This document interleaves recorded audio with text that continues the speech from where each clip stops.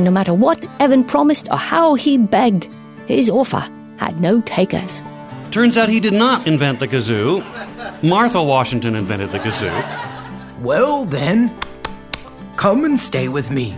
We love stories! It's time for the Apple Seed, filled with stories for you and your family, all kinds of tales from all kinds of tellers. I'm Sam Payne, and it's always my pleasure to bring you these great stories, and always my pleasure when you tune in to bring them into your home and into your heart. We always hope that the stories that we bring you here on the show spark memories and thoughts for you that you can share with the people that you love. No matter how fantastical the stories may be, the kind of storytelling sparked in your home among you and the people that you love, that kind of storytelling can make for memories that last a lifetime. And today, we've got a lot coming up. We're going to hear a story spun out by the comical storyteller and musician Willy Claflin from a silly song written in 1927, a song that, after a time, became a staple at summer camps as a sort of campfire song. And we're going to hear a story from Dovie Thomason, the wonderful First Nations storyteller. It's an animal story, but it's got humans in it, too. In fact, you've heard Joseph Bruchac tell a version of the story on our show before, and you're going to love Dovie's telling of the bear child. But first, a story fragment. We're going to bring to you a story from the wonderful actress and storyteller Dolores Hydock.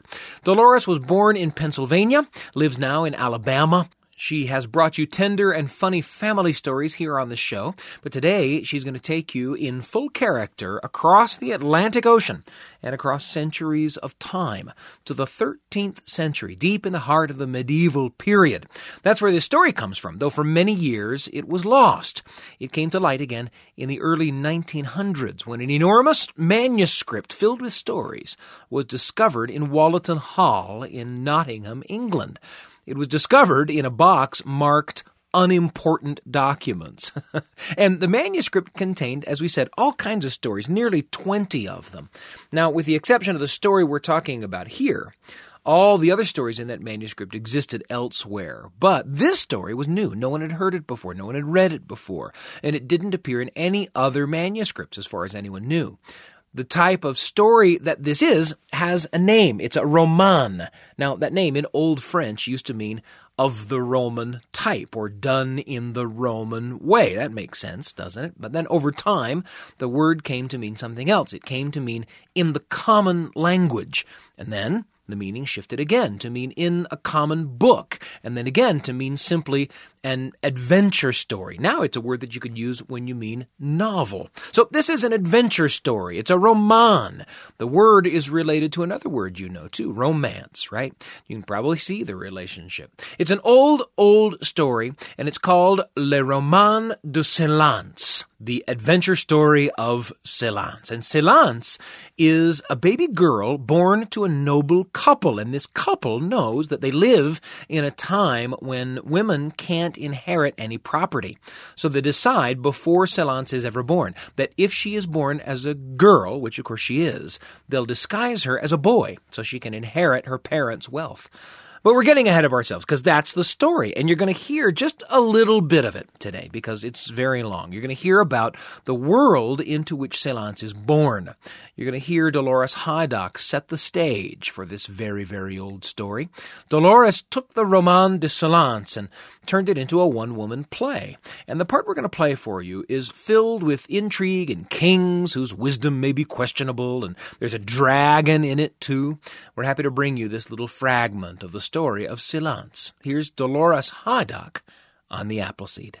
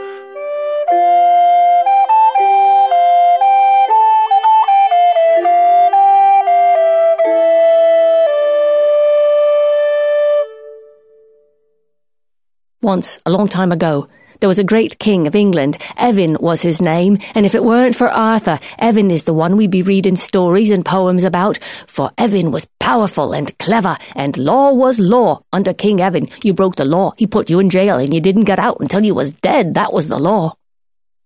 Some say he was wise. You be the judge. He was wise enough to put his friends in positions of power so that when he needed them, quite by coincidence, there they were, ready to help him. Wise? Well, one kind of wise. He was wise enough, too, to know when it was time to end a bloody war with the King of Norway.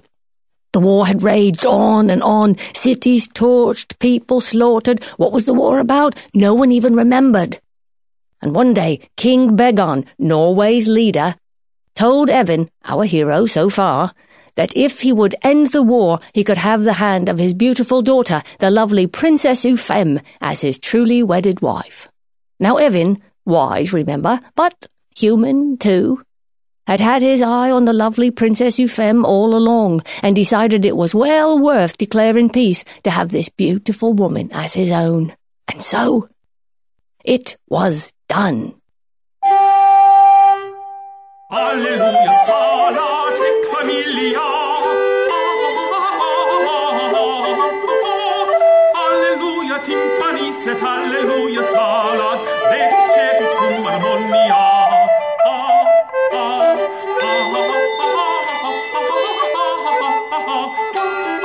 Alleluia, salat, Deo laudem et procleonia.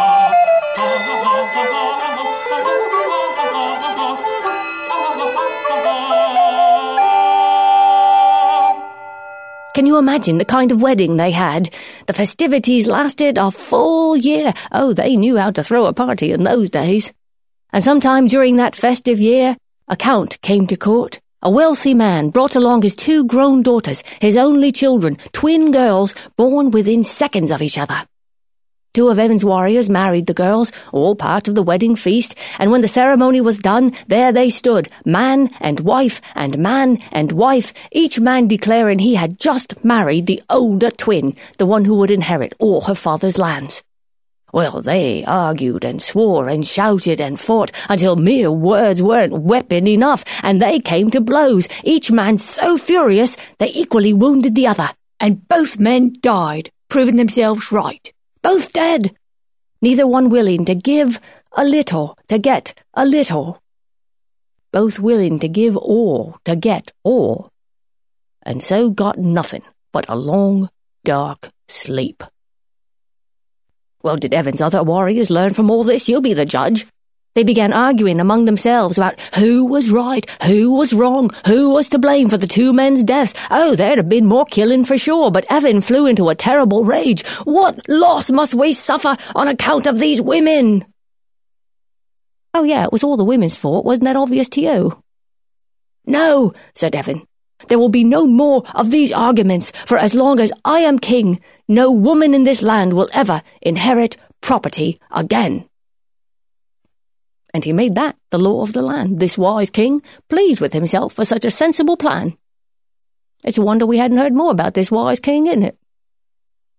But one day, some time after that, the king and his men went off on a hunt, as kings did in those days, and while they were riding along, chatting and joking, a dragon charged into the middle of them, spun round in circles, spitting fire and venom in every direction, and killing any man who came near. 30 men he killed! 30 men! Before taking a break to gobble up the bodies while Evan and his men hid in the woods. Oh, what shall we do? Evan said. He was known for being wise, remember, not brave. If any man will overtake the dragon and kill him, I will give him a county and any woman in the kingdom as his wife.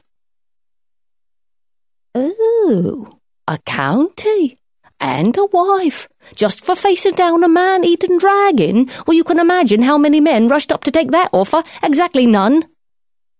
And no matter what Evan promised or how he begged, his offer had no takers.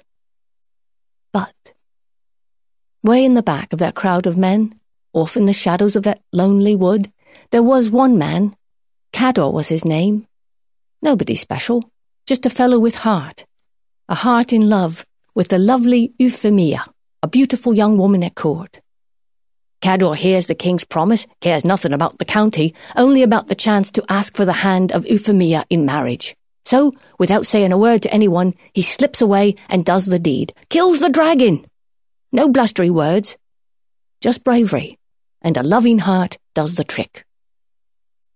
Cador stands there, the dead demon at his feet, dragon blood dripping from his gleaming sword, stands there trembling, not for the fearsome creature he just faced down, but for the awful terror that lies ahead, asking for the hand of the woman he loves. What if she doesn't care for him at all? Fact is, she does. She knows that. I know that. Now you know that, but he doesn't know that. Isn't it always the way? Cador worries so about all of this, by the time they get back to the castle, he's made himself deathly ill, all for the hope and despair of loving Euphemia. Or maybe it's from all the fire and venom that the dragon spit at him during their battle, but we'll say it's for the love. It makes for a better story. Back at the castle, King Evan asks Cador if he'd like his reward, and Cador, knees knocking, face pale, voice trembling, asks for the hand of Euphemia in marriage. The king agrees, as does Euphemia's father, a wealthy landowner with property as far as the eye can see. Euphemia's father agrees that Cador can marry his only child, and the two of them will manage all his lands until it can be inherited by their son. Because no daughter, remember, could ever inherit property again. So the two are married, quite happy, and by, Euphemia is great with child.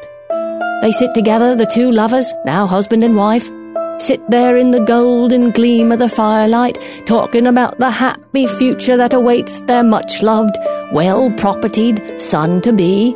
And as the flames flicker to an orange glow, they sit in silence, neither one willing to speak of the unhappy future that awaits their much-loved, unpropertied daughter-to-be. And in the scarlet shadows of the last red embers, they look at each other with loving eyes and agree that if the child is a girl, they'll say it's a boy, and their silence will protect her rightful inheritance.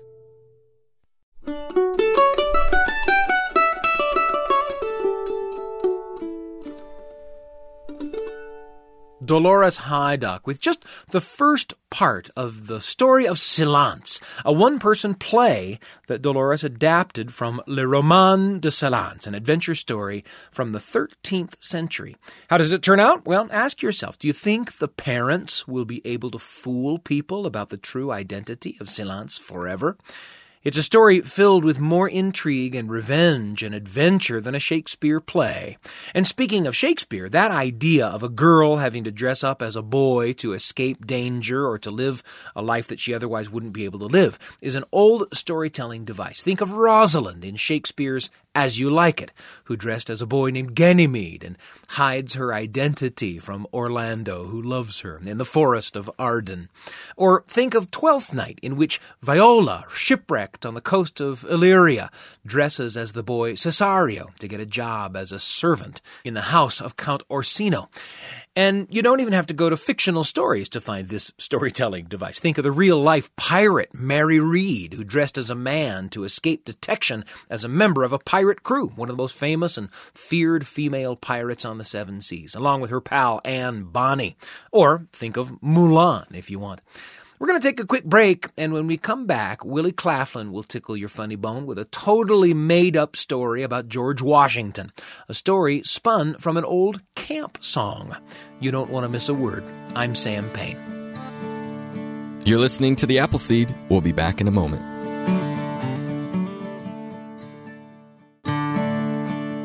Welcome back to The Appleseed. Here's Sam Payne.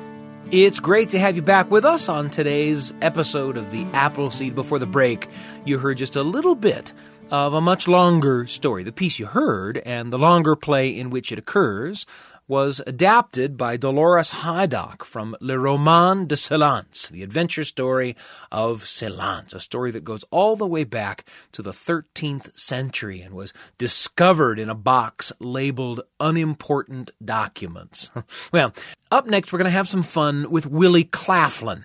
He makes up this story in which George Washington is kind of a bumbling comic character whose wife, Martha, was really the brains of the outfit. And the story doesn't take its cue from actual history very much, but rather from a song written in 1927, a song that goes, Washington at Valley Forge, freezing cold, but up spoke George with vo-do-de-o, vo-do-de-o-do. As you can tell, you won't expect much of a reliable history education from Willie in this performance. There's not much true here, except that George Washington did have a wife, and her name was Martha. But what he lacks in historical accuracy, he makes up for in laughs. That's what this story's about. Here's Willy Claflin, recorded in a live performance before an enthusiastic crowd. It's part of a story called The George Washington Method for Blues Ukulele. Willy Claflin on the Appleseed.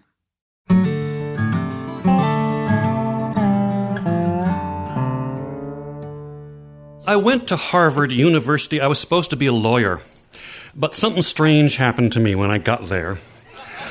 I was a history major, and time came to do a thesis. And I thought, well, what am I going to do a thesis about? And I thought, well, I could do one maybe on George Washington, because everybody has written so much on George Washington, it would be a real challenge to try to think of something new that I could write about him. So I did research, long time, and finally came across this book way back in the stacks of the Widener Library at Harvard University. It was called The Secret Life of Martha Washington. It's a pamphlet kind of thing. And in this book, I learned some amazing stuff. I learned that George had no abstract conceptual ability. That means that when it came to something like trying to formulate battle plans, he was not able to do that sort of thing. It was actually Martha Washington who drew up all the major battle plans of the Revolutionary War, never given credit for it. And I began to realize there had been a patriarchal rewriting of history which had eliminated all of women's contributions to American history, either consciously or unconsciously, written them out of all the textbooks that we've been studying, all the histories. None of Martha's contributions were there, especially the fact that she'd done all these battle plans, and because George was dyslexic, she had to draw them right to left. Not an easy thing to do. Also turned out that George had no small muscle coordination. He couldn't fix things like guns and door latches. He would come whining to Martha the way he did. He had low blood sugar and got depressed easily. He'd say something like, "My gun," and she would be able to fix it. She had this kind of mechanical aptitude, really practical mechanical aptitude. Well, it's kind of shocking because I realized despite what I had learned about the father of my country, starting over here with his lack of abstract conceptual ability and going all the way over here to this lack of small muscle coordination, George kind of covered the whole spectrum of mental ineptitude. It was kind of shocking. And then in the last chapter of the book, now I'd always been told, along with learning about George's false teeth, I'd always been taught that he had invented the kazoo. Turns out he did not invent the kazoo. Martha Washington invented the kazoo. What happened was this. During that terribly cold winter at Valley Forge, when the Continental Army was falling apart and there were near riots among the troops, and the war effort was just about to collapse entirely, George would go from tent to tent, cabin to cabin. This is before adequate shelter had been built at Valley Forge, and he'd try to cheer his men up. Now, wandering tent to tent, cabin to cabin, the only thing that really cheered him up was smoking his pipe. But the freezing precipitation extinguished his smoking mixture. So he went whining to Martha, the way he usually did. "I pipe." And she said, "Well, George, if you just stick a little piece of birch bark over the end of your pipe, it'll keep the freezing rain and snow from extinguishing your tobacco." And he tried that, and it worked. Well, serendipitously, he also was a kind of a compulsive hummer. He would hum to himself all the time. I think it was to cheer himself up, even though things were going so badly.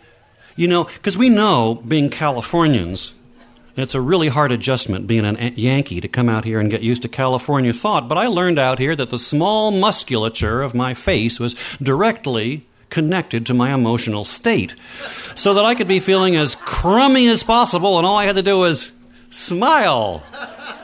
Even Thich Nhat Hanh refers to it as mouth yoga. I feel terrible. I wish I were dead. But after a while, you don't wish that anymore. You feel great for no reason. Well, I think that's the reason that he hummed to himself. I think part of it was, I whistle a happy tune and no one will know I'm afraid. I think that was part of the psychology of it, too. Anyway, when he hummed through the pipe with a piece of birch bark over the end of it, it gave out what we now recognize as a kazoo-like sound. It vibrated. All of his men thought that he had invented this instrument, and wanting to emulate the buckskin general, they all stuck pieces of birch bark over the end of their pipes, too. And pretty soon, everybody in Valley Forge was playing these kazoos. Now, if you've learned something incorrectly, if you too are a victim of the patriarchal rewriting of history, if you've got this wrong idea in your mind that George Washington invented the kazoo, the only thing you can really do to get that idea out of your mind is some kind of shocking event has to take place to alter the synaptic firing in your brain. Because when you repeat to yourself over and over and over again something that isn't true, it's almost like water digging a water course deeper and deeper. It's hard to jar that idea out of your mind. Well, in the back of the book, I found the perfect vehicle. It's this song called Washington at Valley Forge. It will provide the mnemonic device that will help you remember that Martha, not George, invented the kazoo. So, the song, it was in that old kazoo tablature. It was kind of hard to read, that kind of shape note kind of thing, you know. But I did the best I could deciphering it, and this is how it went. It went like this. It went, Washington at Valley Forge, freezing cold, but up spoke George. He said, Bo-do-de-o, bo-do-de-o-do. Nobody knows why George yelled bo-do-de-o-do. That's not. But apparently, talking about synaptical misfiring, apparently George had a strange illness that we would now recognize kind of like a benign, maybe a benign form of Tourette's, in which in the middle of a perfectly cogent address about troop movement and the economic realities of the war, he would just break into a stream of meaningless phonemes. No one ever wrote him down. So, Washington at Valley Forge, freezing cold, but up spoke George. He said, bo-do-de-o, bo-do-de-o-do. Crazy words, crazy tune, all that George would croon and spoon. Bo-do-de-o, bo-do-de-o-do. On his ukulele, daily, he would strum beat-a-lom-bum, dancing, prancing. Then he'd holler, red hot mama. Now,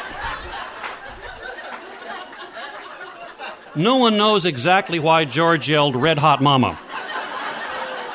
Turns out it was just a practical kind of mechanical thing. He combined his lack of abstract conceptual ability with his lack of small muscle coordination and rammed the wrong end of a lit pipe in his mouth. With this oath he came out with it. So, luckily for us, that's the mnemonic device that will help you remember that Martha, not George, invented the kazoo. So we all need just to yell Red Hot Mama as loudly as possible when we get to that part of the song. And I'll try to play the kazoo solo part pretty much the way George played it, because the tablature's there in the back of the book. I'll try to replicate that as closely as I can. Let's just rehearse that part. If you would just all, it has to be really kind of staccato. If you could all just yell Red Hot Mama on the count of 3, loud and really fast. Let's try this. 1, 2, 3. Red Hot Mama! Okay, we'll just fit it into the song here. Washington at Valley Forge, freezing cold, but up spoke George. He said, bo-do-de-o, bo-do-de-o-do. Crazy words, crazy tune, all that George would croon and spoon. Bo-do-de-o, bo-do-de-o-do. On his ukulele, daily, he would strum beat-a-lom-bum, dancing, prancing, get ready. Then he'd holler, Red Hot Mama! Crazy words, crazy tune, all that George would croon and spoon was bo-do-de-o, bo-do-de-o-do.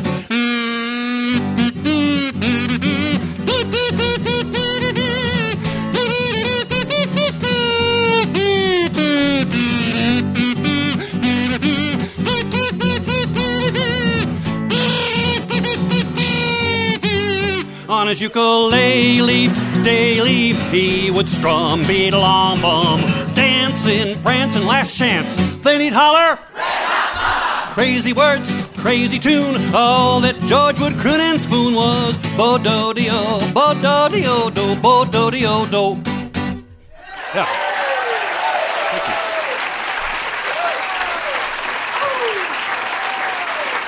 Thank you very much. Thank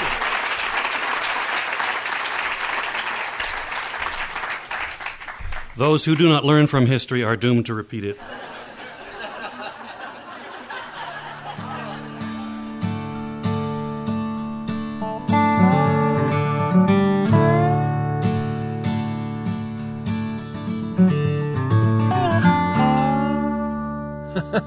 Willy Claflin, who spun that whole tall tale about George Washington and his family life from an old song. The song, by the way, is called Crazy Words, Crazy Tune. You heard those words in Willy's performance. Crazy words, crazy tune. And it was written by Milton Agar and Jack Yellen. Now, you may not know those guys, but you might have heard some of their famous songs. Songs like, Happy days are here again, the sky above is clear again. Let's sing a song of cheer again. Happy days are here again. They wrote that one. And they also wrote, Ain't she sweet? See her walking down the street.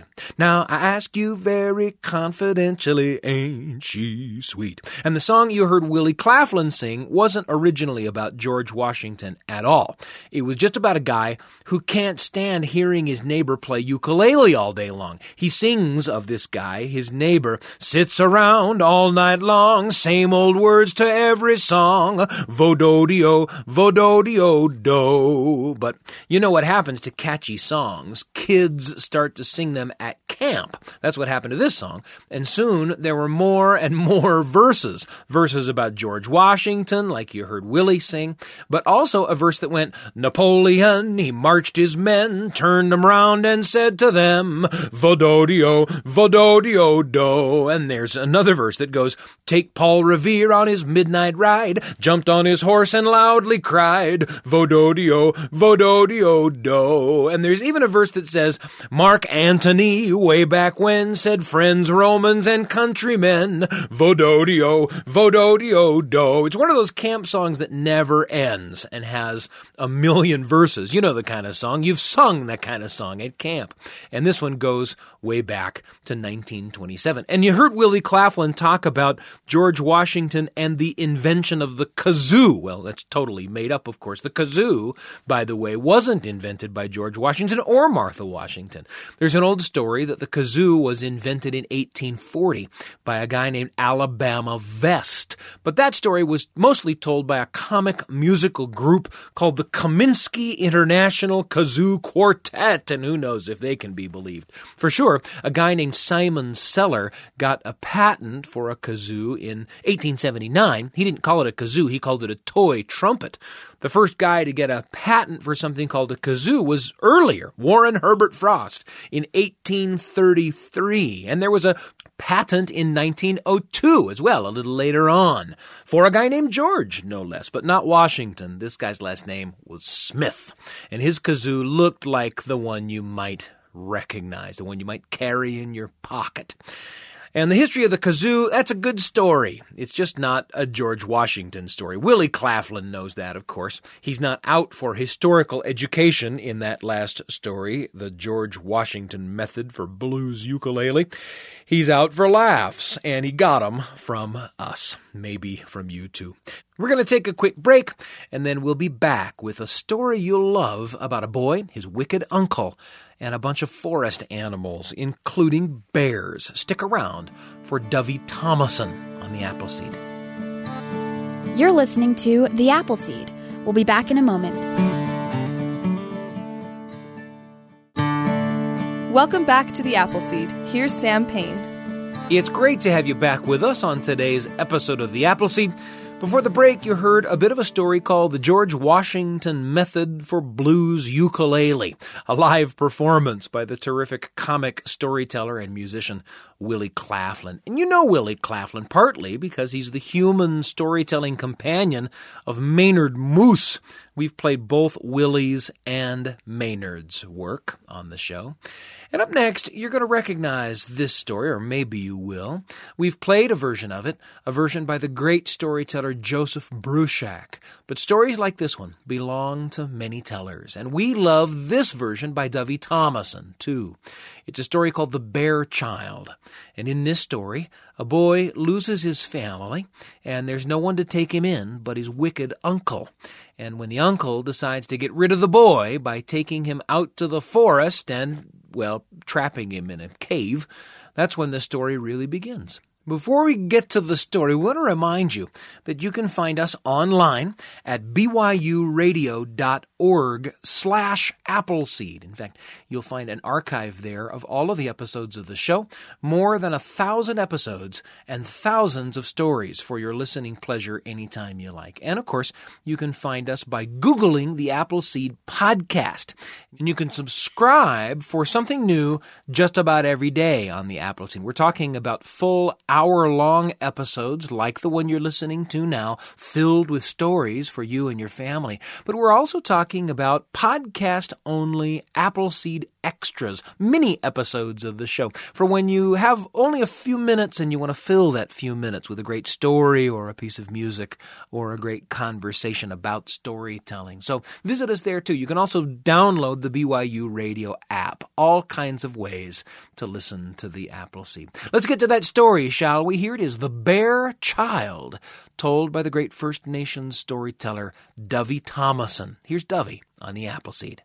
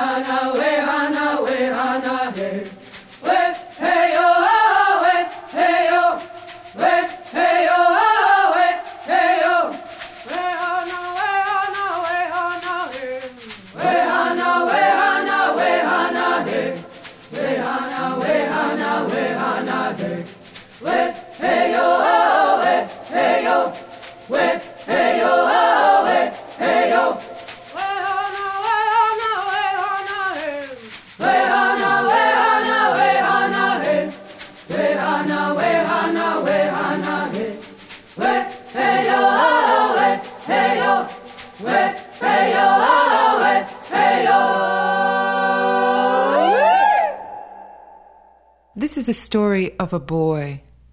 And into the life of this small boy came the saddest thing that can happen to a child. For a sickness struck his village and took his parents.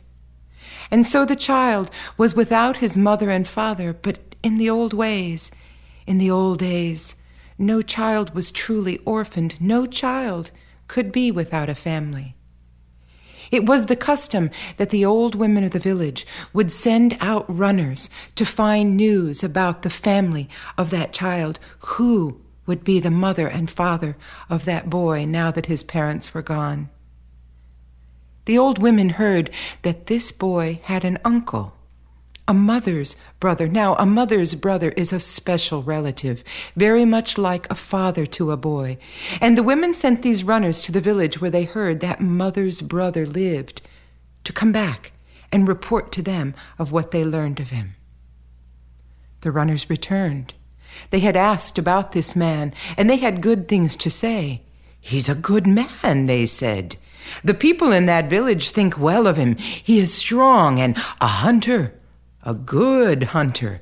Each day he leaves the village hunting, and when he returns, he always returns with meat. Meat he never eats until all have been fed. Many are the families with no fathers, the old ones unable to hunt, who are cared for by this man." The old women smiled and shook their heads. Good. The boy would go and live with his uncle. What the old women didn't know, what the people of the village could not see, was that inside his home, this man had a crooked mind. This man changed when the boy came, and his mind grew more crooked still. When he saw the boy, He did not even call him by his name. He could not even give him that respect or dignity, furthermore the love and affection that the boy was missing since his parents' death. He would turn to the boy. "Hey, you, come here." And the boy would come running to him, hoping that if he tried hard enough, if he did what his uncle wished, his uncle would give him the love and affection that he so wanted. But he never saw affection in his uncle's eyes. His uncle fed him, he took care of him and clothed him, but he never fed his heart and spirit, and that was what the boy so much needed. One night, when the uncle was home, alone in his lodge, he began to think about the boy and how his life had changed since the boy had come to live with him. His crooked mind was getting more and more crooked as he paced from side to side in his lodge. "This boy is a problem. Before he came here, I could go off alone, just me and my dog, hunting in the forest. No one looked at me, not the way he does. The way he looks at me, it is as though he wants something from me. I don't know what it is, but whatever it is, I do not have it. The boy is a bother to me. I will be rid of him. Tomorrow, I get rid of the boy." And so thinking this crooked-minded thought, the next day the uncle called the boy to him. "Hey, you, come here." The boy came running, eager to please. "Yes, Uncle?" "Today we are going hunting." "Hunting?" The boy's heart jumped in his chest. This is what boys did with their uncles. This is what the boy was missing. "Hunting? But, Uncle, where is your dog?" "My dog is important to me. Let my dog rest. Today you will be the dog." Now you would think that a small boy would object to being called a dog, but not this boy. He tried to be a good dog. He ran ahead of his uncle, and though his nose was not as sharp as a dog's nose, he sniffed for prey. And though his eyes were not as keen as a dog's eyes, he watched ahead. Even on those few moments when he was able to chase up a bird, he noticed his uncle did not draw his bow and arrow. He followed his uncle deeper and deeper into the forest until they were far from the village, and then his uncle stopped and said, "Hey, my dog would see what I am looking at. Do you not see it?" The boy looked, but he could see nothing. There was a small clearing there in the forest, but he could not see what his uncle was pointing toward. "There is a cave. My dog would know that cave was there. Already my dog would be running into that cave to chase out the animals who live there for my hunt. You are the dog. Go into the cave." Now, do you think a little boy would want to go into such a cave? No child would want to crawl into a place where there could be such danger, but this boy, he could not say no to his uncle. So slowly he crawled into that cave that smelled of all the animals who had lived there, and he was afraid he would run into a bobcat, a bear, or a mountain lion. Finally, he bumped into something in the cave, and he almost screamed before he realized it was the back wall of the cave. There was nothing there. He turned and called out to his uncle, "Uncle, there is nothing in here. I am coming out." And he started to crawl toward that circle of light, which was the opening of the cave. And as he grew near, suddenly there was a rumbling and shaking in the earth, and then suddenly the cave grew dark. The boy crawled to where the opening should have been and felt a great rock sealing the opening. He called out, "Uncle? Uncle? There has been a rock slide. I am trapped in this cave." But there was no answer. He cried out again, "Uncle? Uncle, I am trapped in here. Save me or I will die." But again there was no answer. And as the boy sat there in the darkness, he began to understand that if there had been a rock slide, it had been caused by his uncle. He was frightened and sad when he had this thought, frightened to think that he might die in the dark in that cave, but sad Sad to think that a grown man could think such crooked-minded plans about a child. As sad as he grew sitting there, suddenly he began to think of his mother and his father. And he felt so afraid and so alone, and that is when he remembered his mother's words. "My son, I have a song for you, a song to sing if you are ever lonely and need a friend." That song came to his mind then, as his mother's voice had. Now he needed a friend. Now he began to sing softly. "Wehana, wehana, wehana, hey. Wehana, wehana, wehana, hey. Wehana, wehana, wehana, hey. We, hey, oh, we, hey, oh." The song made him feel better. It was almost like having his mother and father there beside him, and that comfort and that thought made him have an idea. Perhaps if he sang the song louder, he would get more courage. Perhaps if he sang the song loudly, someone would hear him. It would call a friend. He began to sing louder. "Wehana, wehana, wehana, hey. Wehana, wehana, wehana, hey. Wehana, wehana, wehana, hey. Wehana, wehana, wehana, hey. Wehana, wehana, wehana, hey. Wehana, wehana, wehana, hey. We, hey, oh, we, hey, oh. We, hey, oh, we, hey, oh. He thought he heard a voice coming back to him, voices answering him. Perhaps there was a friend on the other side of this rock. He decided to sing as loudly as he could. Now was time to call for help. Wehana, wehana, wehana, hey. Wehana, wehana, wehana, hey. Wehana, wehana, wehana, hey. Wehana, wehana, wehana, hey. Wehana, wehana, wehana, hey. Wehana, wehana, wehana, hey. We, hey, oh, we, hey, oh. We, hey, oh, we, hey, oh. We, hey, oh, we, hey, oh. As a voice answered him, suddenly rocks started flying in every direction, and sunlight flooded into the cave. He had been heard. He had a friend. He was saved.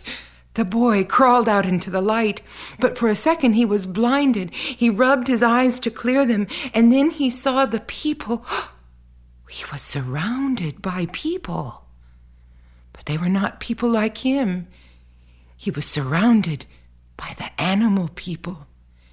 Before he could think of what to say, he looked out at the faces of all the different animals, and suddenly a little animal in front of him, a little old woodchuck, hobbled forward.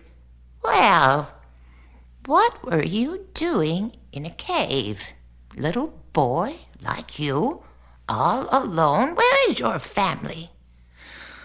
Sighing, the boy started to explain of the sickness that had come to his village and taken his parents.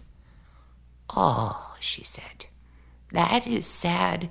These are the things that happen. So, now who is your family? And where are they? Why have they left you alone in a cave?" And now the boy began to tell her the story of the uncle with a crooked mind who came up with a plan to throw a child away. Oh, that is sadder still," said the old woodchuck. "I think you need a new family. So, who will take the boy? The boy needs a family, a mother, a father, brothers and sisters. Someone come take the boy. Speak up." "Oh, not me. No. I'm too old. I will grandmother the boy, but who will be his family?" The first one to come forward was Little Mole. She was shy, and it was hard for her to speak in front of the other animals. Her shyness had come from her life deep within the earth, and it took her a while before she could even speak. I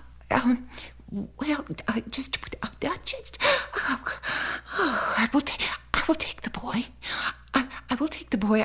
I would like a child in the tunnels with me, living in the earth. Oh, it is sweet in the earth where I live. Do boys like tunnels?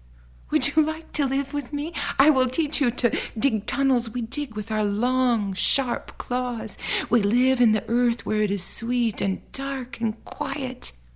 I will treat you well. I will feed you the fattest and the juiciest of the grubs and worms.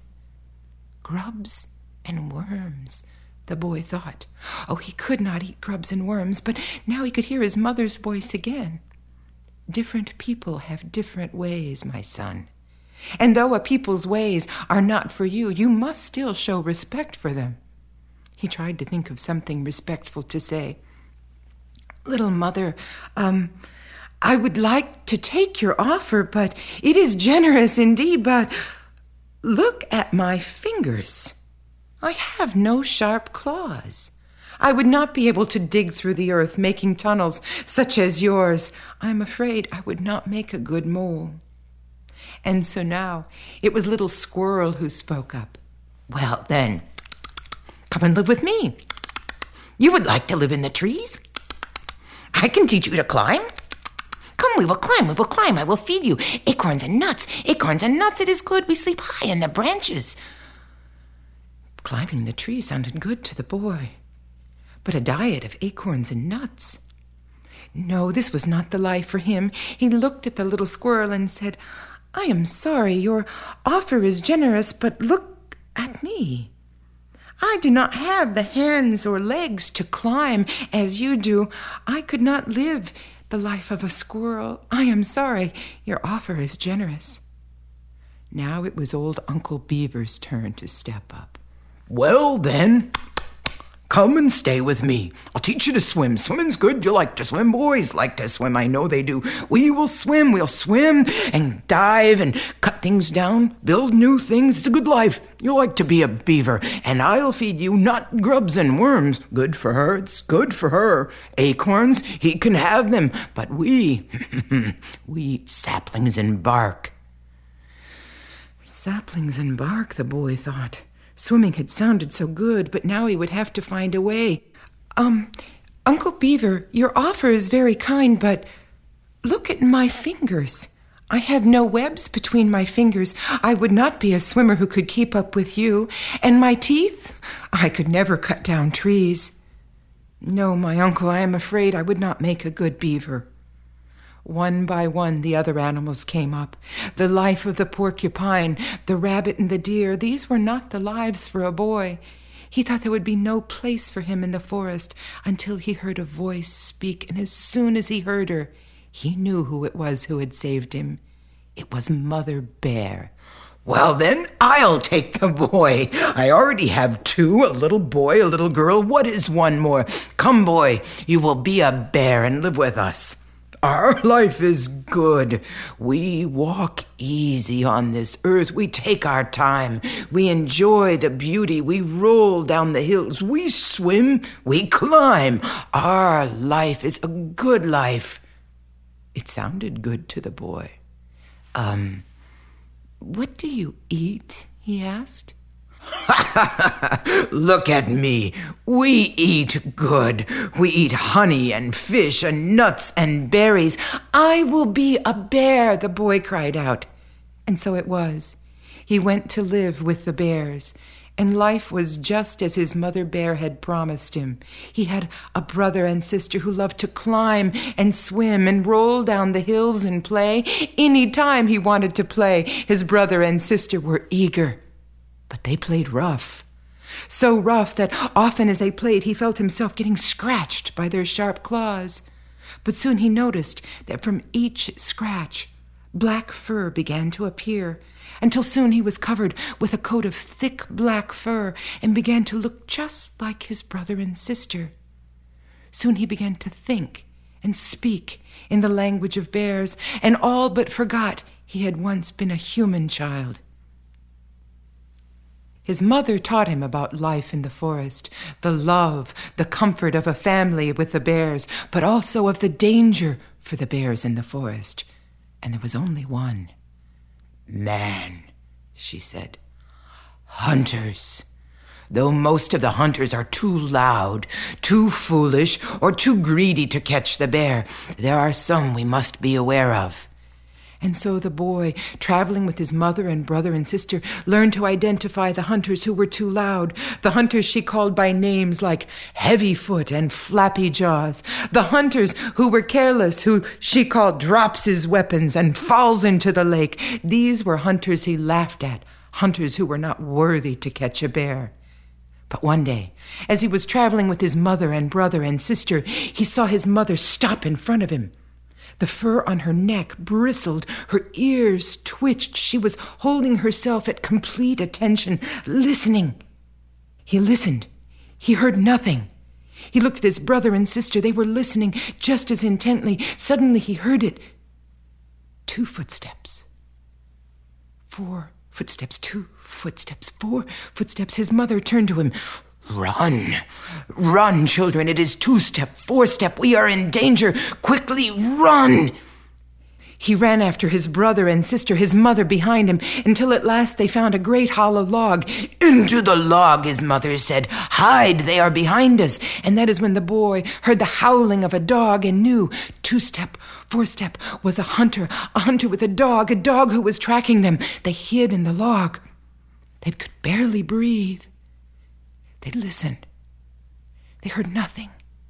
For a second, the boy dared hope that the hunter and his dog had gone on, and then he smelled smoke. Smoke, and he heard.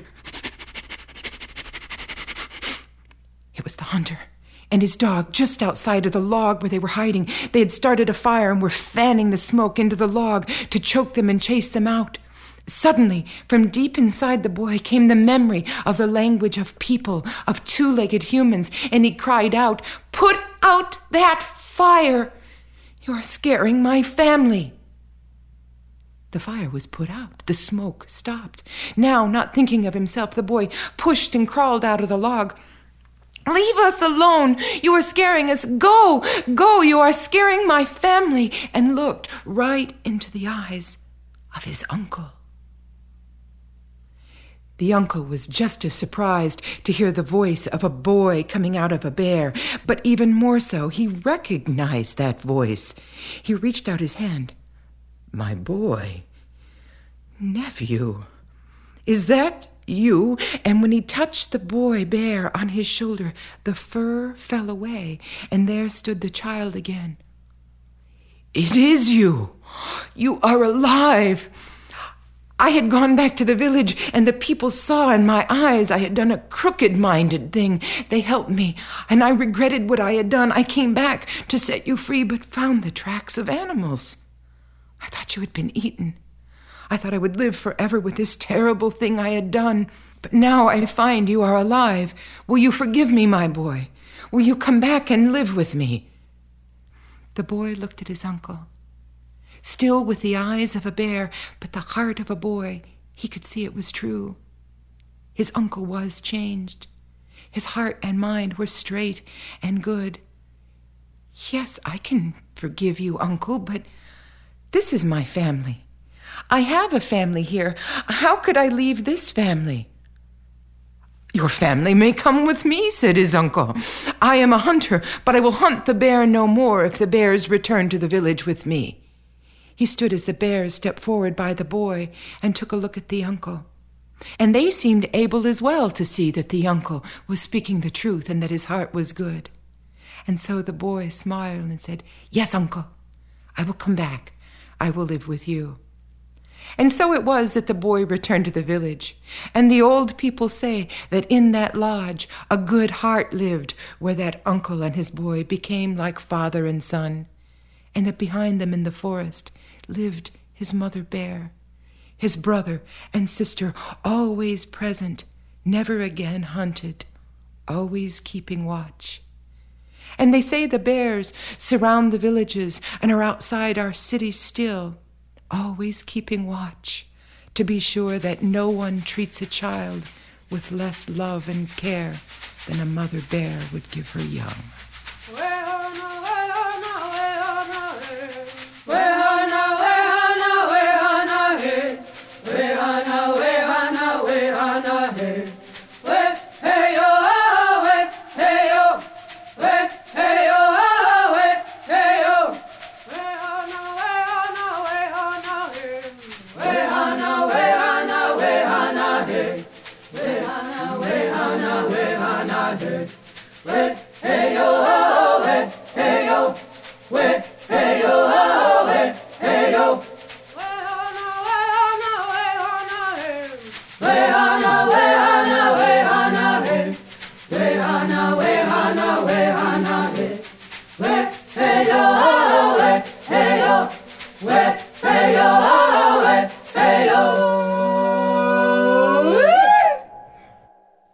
Dovie Thomason with The Bear Child here on the Appleseed.